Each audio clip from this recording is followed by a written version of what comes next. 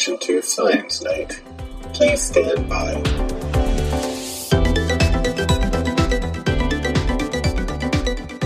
Welcome back to another episode of the Science Night podcast. My name is James, and with me tonight is Jason. Hello. And Steffi. Hi, everyone. Tonight, we are going to talk about some cosmic tomatoes, some very toothy frogs, and we're going to finish up with our friend Bill Sullivan. You might remember him from the Halloween Spectacular of this year. He came back to talk to us again about his book, Pleased to Meet Me. That is going to be at the end of this episode. But first, let's start with the news. When we think of the potential of establishing long-term human populations on Mars, the mind tends to wander to works of fiction to imagine what that's going to look like.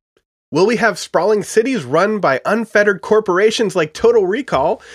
One person wants to make that happen, or is it going to be something smaller and potentially sustainable like the unforgettable method of growing potatoes in The Martian? A project thought up 2 years ago by the Tomato Masters, which is a title, at Heinz, is shedding some light on a potential Martian agricultural future. For 9 months, 14 astrobiologists worked at the Aldrin Space Institute at Florida Tech in a lab called the Red House, which kind of harkens back to the Red Room vibes of the Amityville Horror, but very differently, to recreate the growing conditions on Mars with the goal of growing plants, which they did. Specifically barley, kale, and the subject of this new Heinz product, tomatoes. Of course it's tomatoes. This has all basically been a very long-winded intro to tell you Heinz is releasing a Mars edition with a Z because apparently the good people in the marketing department at Heinz forgot that it's not 2005. A new edition of their ketchup using these tomatoes grown on Earth but under Martian conditions. So if we look at this as like a big product launch, it is just marketing. But if we think about the science behind it, I think there's something there worthy of the Science Night treatment. So what do we all think about space tomatoes? Well, I would like to first point out that the folks at Heinz that are in charge of this are referred to as Tomato Masters, and that is one of the coolest things I've ever heard, right? That's pretty good. I aspire to be a tomato master. The way that they're growing this food is really interesting. You know, there's some maybe potential issues with the way that they've constructed this artificial environment to sort of mimic what's happening on Mars. For example, Mars's atmosphere is really rich in carbon dioxide, and that was not mimicked in this particular scheme. That could have the potential to make these things a little less representative of what might be possible on Mars, but the possibilities seem to be potentially endless. And that's kind of exciting, right? Especially since, and I realize that we're thinking, how do we colonize Mars and how do we sustain food there? But, thinking back to changing climate here, these modifications that are being used might be really important as we try to continue to harvest crops in less than hospitable environment that we have here on our own home planet. I was really surprised that they can get plants to grow at temperatures 100 Fahrenheit degrees colder than here on Earth. Like, that was really impressive. I didn't realize that was possible. And yeah, the implications where we can actually grow in harsh conditions on Earth is great. And I think this kind of shows that marketing and space exploration, the funds that go into those activities can actually be beneficial now to people here on Earth. And I think that's kind of missed sometimes when we talk about science funding and putting more funding dollars towards science, but it can make implications like change things better for everyone here now. Yeah, I think this is like one of those things that you can point to. For a long time it was like Velcro and astronaut ice cream, but now space tomatoes and new ways to grow food on this planet. Some of the things that this article talked about are actually being grown in space. They talked about chili peppers and they talked about some greens that they're growing on the ISS. And they even talked about a fun taco party that they had got to have up on the space station, which was just great until like a little bit of hot sauce just starts floating around and I could see where that could be problematic. Yeah. But this is definitely something that could benefit Earth in the future, because these are grown under Martian conditions, but on Earth. I think if you're looking broadly at this new way of growing stuff, it's really exciting that they're doing that. I agree. And I think it actually represents sort of an advance over the previous attempts to sort of model something like this. You think back to the biosphere experiments where out in the Arizona desert, they were creating biomes that were completely encased within a building, but they were self-sustaining and they were intentional that way. They were replicating Earth conditions in a vacuum, essentially, or at least they were trying to do it in a vacuum. That is one way that you could potentially sustain a population, albeit very small, on another planet. But this takes it to the next level and says, okay, we don't need to have that structure in place. Instead, we're going to use fields that we're going to create right there in the soil on the planet. And that is what makes this potentially more exciting. For some applications too on Mars, humans are going to be there. They're going to need oxygen. You can set up greenhouses and bring the materials for that. What's hard to bring is a bunch of soil. So if you can find a way to use whatever resources that are there on Mars, that would be great. And then it just kind of fill in the gaps with what we can bring along. Looking back at those biosphere experiments is you can also look at them as a cautionary tale. I think I'm specifically thinking about the documentary Biodome starring Pauly Shore, where just a small party breaks out and it completely changes.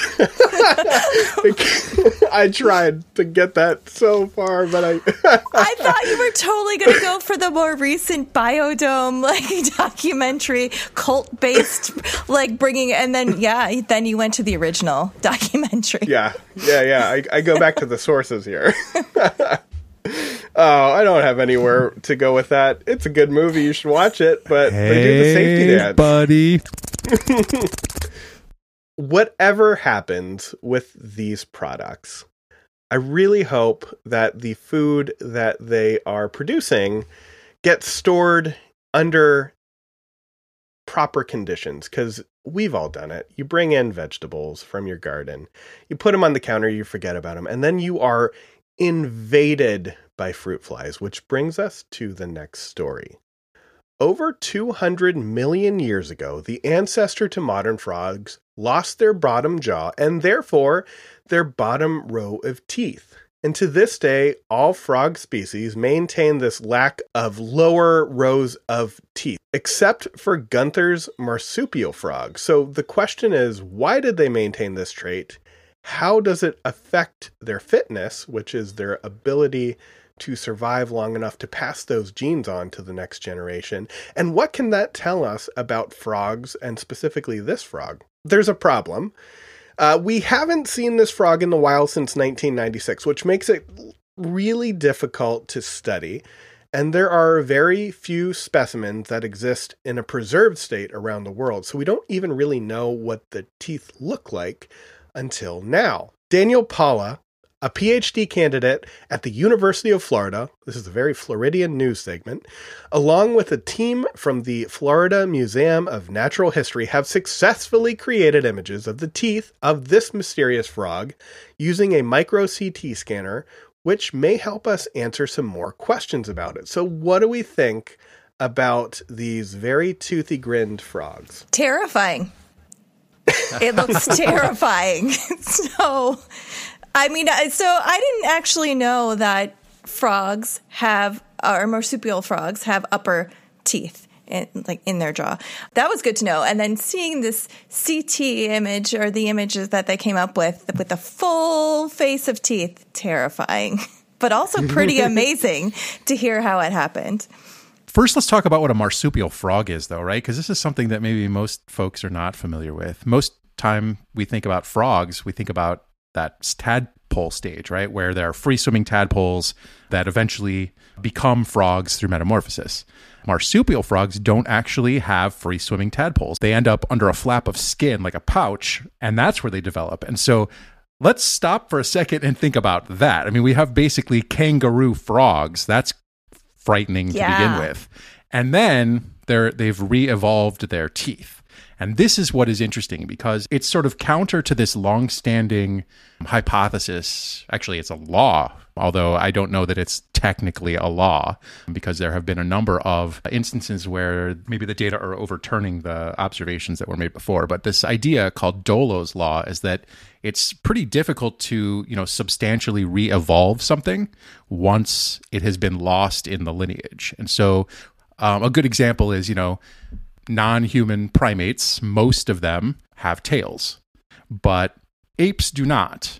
Humans are apes. Humans don't have tails. Yes, on occasion you get someone who has a rudimentary tail. It's an atavism, they call that. It is not equivalent to the structure of a tail in a non-human primate. It's actually usually just a fat pad with maybe a little skin around it. There are no vertebrae in there. There's not an extension of the tailbone that we all have in our pelvis to have successive vertebrae that go down like you would see in a monkey tail, for example. Humans haven't re-evolved their tails. Apes haven't re-evolved their tails because it's thought to be fundamentally difficult to do that. Random mutations provide the variation upon which evolution can act, and those forces of evolution can sort of shape the way a population looks. Usually it doesn't happen where you re-evolve something that the ancestral population had lost. This is an example of perhaps something counter to Dollo's law, this idea that, frogs have lost their bottom teeth in most frog lineages. In fact, in almost all frog lineages, but this particular group has re-evolved teeth. And what is remarkable about them is that they appear to be structurally very similar to the top row of teeth. It makes for a really interesting and potentially elegant story, but we're not quite there yet, right? This is just a couple of specimens that have been identified, and so we don't really know how widespread this actually is. There are frogs that have these little spikes. They talked about these in the article, but they're not actually teeth. They're just bony projections of the mandible that go through the skin. They're not dentin with their own blood supply. It's just continuation of the bone. Yeah, and what was interesting is for these specific frogs too, they already have upper teeth. So the genes are already there. So they still had this functional network that they could tap into to have the lower teeth come in. So the structure was there, and diet kind of plays into account for some of these and why species have different features. If you look at this specific frog, its prey is kind of larger than other frog prey. It's advantageous to have those lower teeth because I didn't know this. They eat lizards and other frogs. So you really need to clomp down on those to keep your prey from running away. This frog just keeps on going further and further down the path to a horrifying murder frog. Yes. So I think what's important, Steffi, that you pointed out here is that they actually did some dissection work where they looked inside the stomach cavities of some of the specimens that they did have of this particular species of frog. And so they were able to identify what was being eaten because there are a very few of these that are even known to exist in the wild at this point. I think I read somewhere that there were maybe 30 specimens in museums, right? 30 preserved specimens in museums, which tells you that worldwide, there aren't a lot of these animals out and about, otherwise they'd have been collected. And so, I don't know that we know a whole lot about what these animals are doing in the wild. We just are able to recreate things based on what we can see from the preserved specimens. It's a lot like trying to reconstruct behavior of fossil animals from the fossil record, but in this case, it's still a living species. The diet aspect is an interesting observation because you could make that argument based on the teeth, just the presence of the teeth. Well, they would have evolved these teeth again because they needed them to process their dietary, hardness or whatever their diets consisted of. They actually have evidence of differences in what these animals are eating compared to other species, and that was what I thought was really cool. It's a good cautionary tale for all the evolutionary biologists out there who are reconstructing behavior in fossil animals that, sometimes what you're doing is absolutely spot on, but other times it's possible that you don't really know what you're talking about yet. And you need other lines of evidence, multiple lines of evidence to really make arguments. This one had very clear multiple lines of evidence, the presence of these teeth and actual dietary consistency. It's also a reminder of what science has lost due to climate change and agricultural use and, tearing down forests. So their natural habitat is gone, and that's why we can't find them right now. The other thing that we miss out by not having these frogs around that we can find is one of the hypotheses is that embryo development may be key to how these things re-evolve and turn on genes. If we don't have the embryos around, we can't see when genes turn the tooth formations on or off. Because that's been seen in bats. So maybe that's the key here for frogs. No, that's a really good point. There are a lot of model organisms that are able to be used to understand how tooth development works. So a lot of that work has been done in mice. There's been some work in bats, as you mentioned, Steffi. What's amazing to me is that we don't have a really good idea how dental development works in primates, even though we have studied primates so much because they're our closest living relatives. And so that's a hole in the literature and a hole in the science that should be filled at some point. Now, it's very difficult to get embryos to study from non-human primates, and you can make an argument that there are some ethical considerations that are different for primates than there are for other animals. I'm not going to make an argument one way or the other on that. I'm just pointing out that that's part of the reason that we have a gap in our knowledge in terms of primates. But we have a gap, generally speaking, which is fascinating because one of the hallmarks of mammalian evolution is the evolution of what is referred to as diphyodonty, which is the fact that we have two sets of teeth, deciduous teeth, baby teeth, and adult teeth. And we lose our deciduous teeth and regrow our adult teeth. That is a hallmark of mammalian evolution. And we know that, and yet we still don't understand eruption sequences very well of teeth, and we don't understand a whole lot about the embryology behind it in non-model organisms like mice. As someone who spends a large part of their professional career pretending teeth do not exist, because I teach medical students and not dentists, I often have huge gaps in my knowledge. I know how blood and nervous impulses get to them, and then something happens, and we just kind of have these luxury bones in our mouth. I think this is all telling us that every little part of every little thing is worthy of studying to kind of unlock the clues of our evolutionary history. Because this is really pointing at the fact that evolution is not like a straight line towards a thing. It is a web, a series of tinkering to see what is going to make that species live in its area. And unfortunately, outside forces have made this little frog's home not really exist so much. So that's on us, unfortunately, just like Steffi said, another, add it to the list, I guess, of depressing things that humans have done. Way to end on a cheery note. Ouch. I have something to say. Good. Bring it back. Yeah. Bring it back up.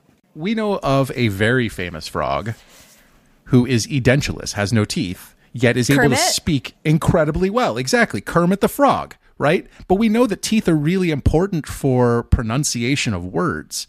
I've always wondered how it was possible that Kermit the Frog could lead a group of Muppets in a variety show and yet has no teeth. Has a lot of heart. Makes up for the lack of teeth. So we talked a little bit about how genes can express differently at different times. And I think this is a good time to change gears, go to a quick commercial break, and then come back with Jason's conversation with Dr. Bill Sullivan, who is talking about epigenetics and how the world around us can potentially influence how our genes express. That is all coming back after this quick commercial break. Can you hear me? You smell the foul corruption. Things get a little strange here. And what about me? Like, really strange. Grotesque stench of rotten flesh. Yet consider this an invitation to our humble podcast. I'm only just starting. Just search, and we'll be waiting to greet you with a big hello. Come here. And welcome to Pulp from Beyond the Veil.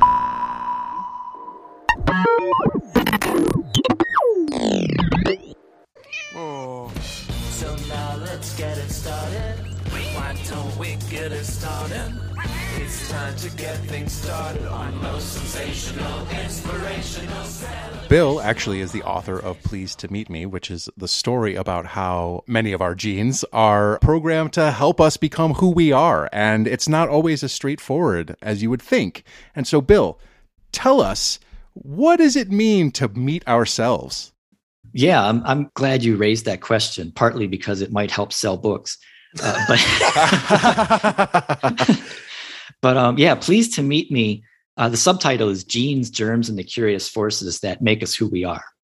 And it's all about the biological underpinnings, the biological mechanics that explain our personality and behavior.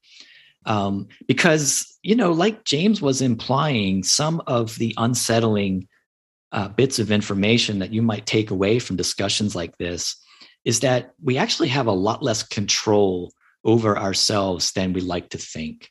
Mm-hmm. And that's not necessarily a good or bad thing. It's just a thing, that if that's the way it is, that's the way it is. It's better for us to know and face the truth rather than deal with the demons of mysterious behavior that may be exemplified by yourself or others. Okay. So Pleased to Meet Me grew out of posts I was doing on the blog that Jason was actually a part of for some time called The Scope, where I blogged about any new studies that shed some interesting light on the genetics or epigenetics of personality or behavior. So really quickly, before we move on, can you tell us what is the difference between genetics and epigenetics? Yeah, thanks. I was going to get into that because everyone I think is familiar with the fact that genes are kind of like a recipe for life. They build an organism, or at least they contain the instructions. And most people don't have any qualms about associating genes with their physical makeup. Okay. Genes control my eye color, or whether my hair is curly, or how much hair I can grow on my face, things like that. And that's not too unsettling. But when you start telling people that genes actually have a pretty strong say in how intelligent you are, or how aggressive you are, then people start to get a little queasy. And that's understandable. And sure. I hasten to add that this is where epigenetics comes in, because no one can take your genetic code and point to a gene or two and say how intelligent you're going to be or how aggressive you're going to be. What people often trigger in their brain says, oh, the genes don't have anything to do with my intelligence. It's all about me. Well, you got to recognize both sides of the coin here. Genes build your brain. Genes control your neurochemistry. Genes certainly have a say in how intelligent you are, depending on how you're even measuring that variable. But you can certainly agree that they are not the whole story. By most of the best studies out there, if you do a meta-analysis of these, genes comprise about 40, maybe 50% of your intelligence. Some studies say more, some studies say less. So what about the other 50%? That's where the environment comes into play. So we often have this debate about nature and nurture, but they're actually two sides of the same coin, because the environment, through mechanisms called epigenetics, controls how those genes are activated. If you think about genes, most people picture an on-off switch, which is not entirely correct. They're more like a dimmer switch or a volume knob, and they can be turned on completely 70% of the way, maybe 50% of the way. Can they go to 11? They can go to 11. Yeah, we can go full Spinal Tap on those genes, if you're in the right environment. There's components of the environment, physical features, as well as even psychological features, according to some studies, that can literally change how our genes are being expressed, what level they're going to, whether it's 3, 5, or 11. So that's downright fascinating and kind of shakes up the whole genetic equation and tells us that there's more to the story than just what your genetic script has to say. And this also explains why identical twins, as they get older in life, sometimes exhibit different physical features. Some of the most dramatic being one twin stays lean and another twin gains a lot of weight and becomes obese. They're identical twins. They have the same exact genetic code. So how can they look so physically different? And that's because of epigenetics. The volume knobs of their genes are different because there's nuances they experience in their environment that lead them into different behaviors. So yeah, genetics and epigenetics can't really be taken apart. And that's one of the major themes that I try to get across in Pleased to Meet Me. And as we understand more how the environment, how the chemicals in the environment, how our food, how activities like exercise or work change the volume knob of our genes, that's going to put us on a more sensible road to achieve better health outcomes. I love that volume knob metaphor because it's really it's a really great way to describe what you're talking about, but it's also something that's very relatable to everyone, right? I mean, we all know what a dimmer switch is and we've all used one in some way. And so this makes a lot of sense to think about turning genes on to a certain degree or off to a certain degree and modulating sort of the effects of their products.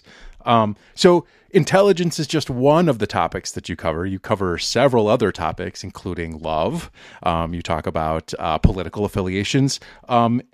Why does someone want to read every single chapter in this book, Bill? What are they going to learn if they do? They're going to get, I think, a new sense of why they do the things they do. Each chapter describes a different facet of human behavior. One is tastes. Why do you like certain foods, or why do you not like certain foods? There's a chapter on love, which tries to explain why we're attracted to the people that we're attracted to. Why are humans monogamous? We're one of the very few species on the planet that subscribes to this ideal. And there's really compelling and interesting neurochemistry associated with that. Another chapter is about aggression, another about depression, our moods. So once you start doing a deep dive into all these facets of our behavior, there's really nothing about human beings that can't be explained through our biology. And that's not to demystify or belittle human behavior and the marvelous complexity associated with it. It's to seek a better understanding so that when things go wrong, we're in a better position to correct those anomalies. Thank you so much, Bill. Again, our guest has been Bill Sullivan, Showalter Professor of Pharmacology and Toxicology at Indiana University School of Medicine. The book that he is talking about is called Pleased to Meet Me, Genes, Germs, and the Curious Forces That Make Us Who We Are. It is out from National Geographic Press. Thank you again, Bill, for coming on and chatting with us. This has been so much fun to talk to you. It's a lot of fun. You guys are great. Thanks for having me on and providing this platform so that people can learn about these interesting things.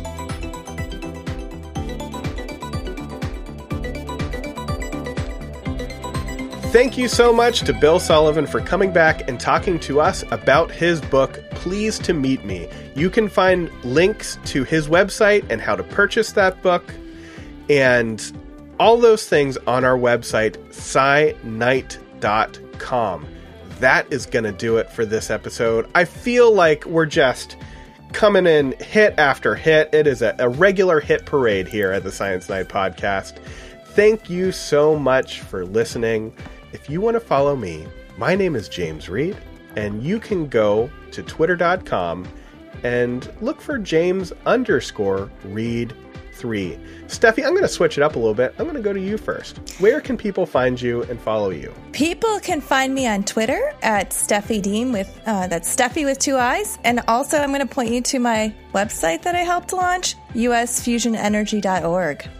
Check it out. Ooh, that is exciting. That is exciting. Jason, tell everyone where they can keep up with the goings-on in your life. You can find me on Twitter at OrganJM. Awesome. If you want follow the podcast, go to sciknight.com, scinight.com, where you will find past episodes and show notes for everything that we do. And you can follow us on Twitter. Maybe you'll see a special answer to one of our special questions from our guest Bill Sullivan on Twitter. You will find that at Science Night 1. Thank you all for listening. We will be back in 2 weeks with another episode. Until then, have a great night. The Science Night Podcast is a proud member of the River Power Podcast Mill. To find out more about our shows, go to riverpower.xyz.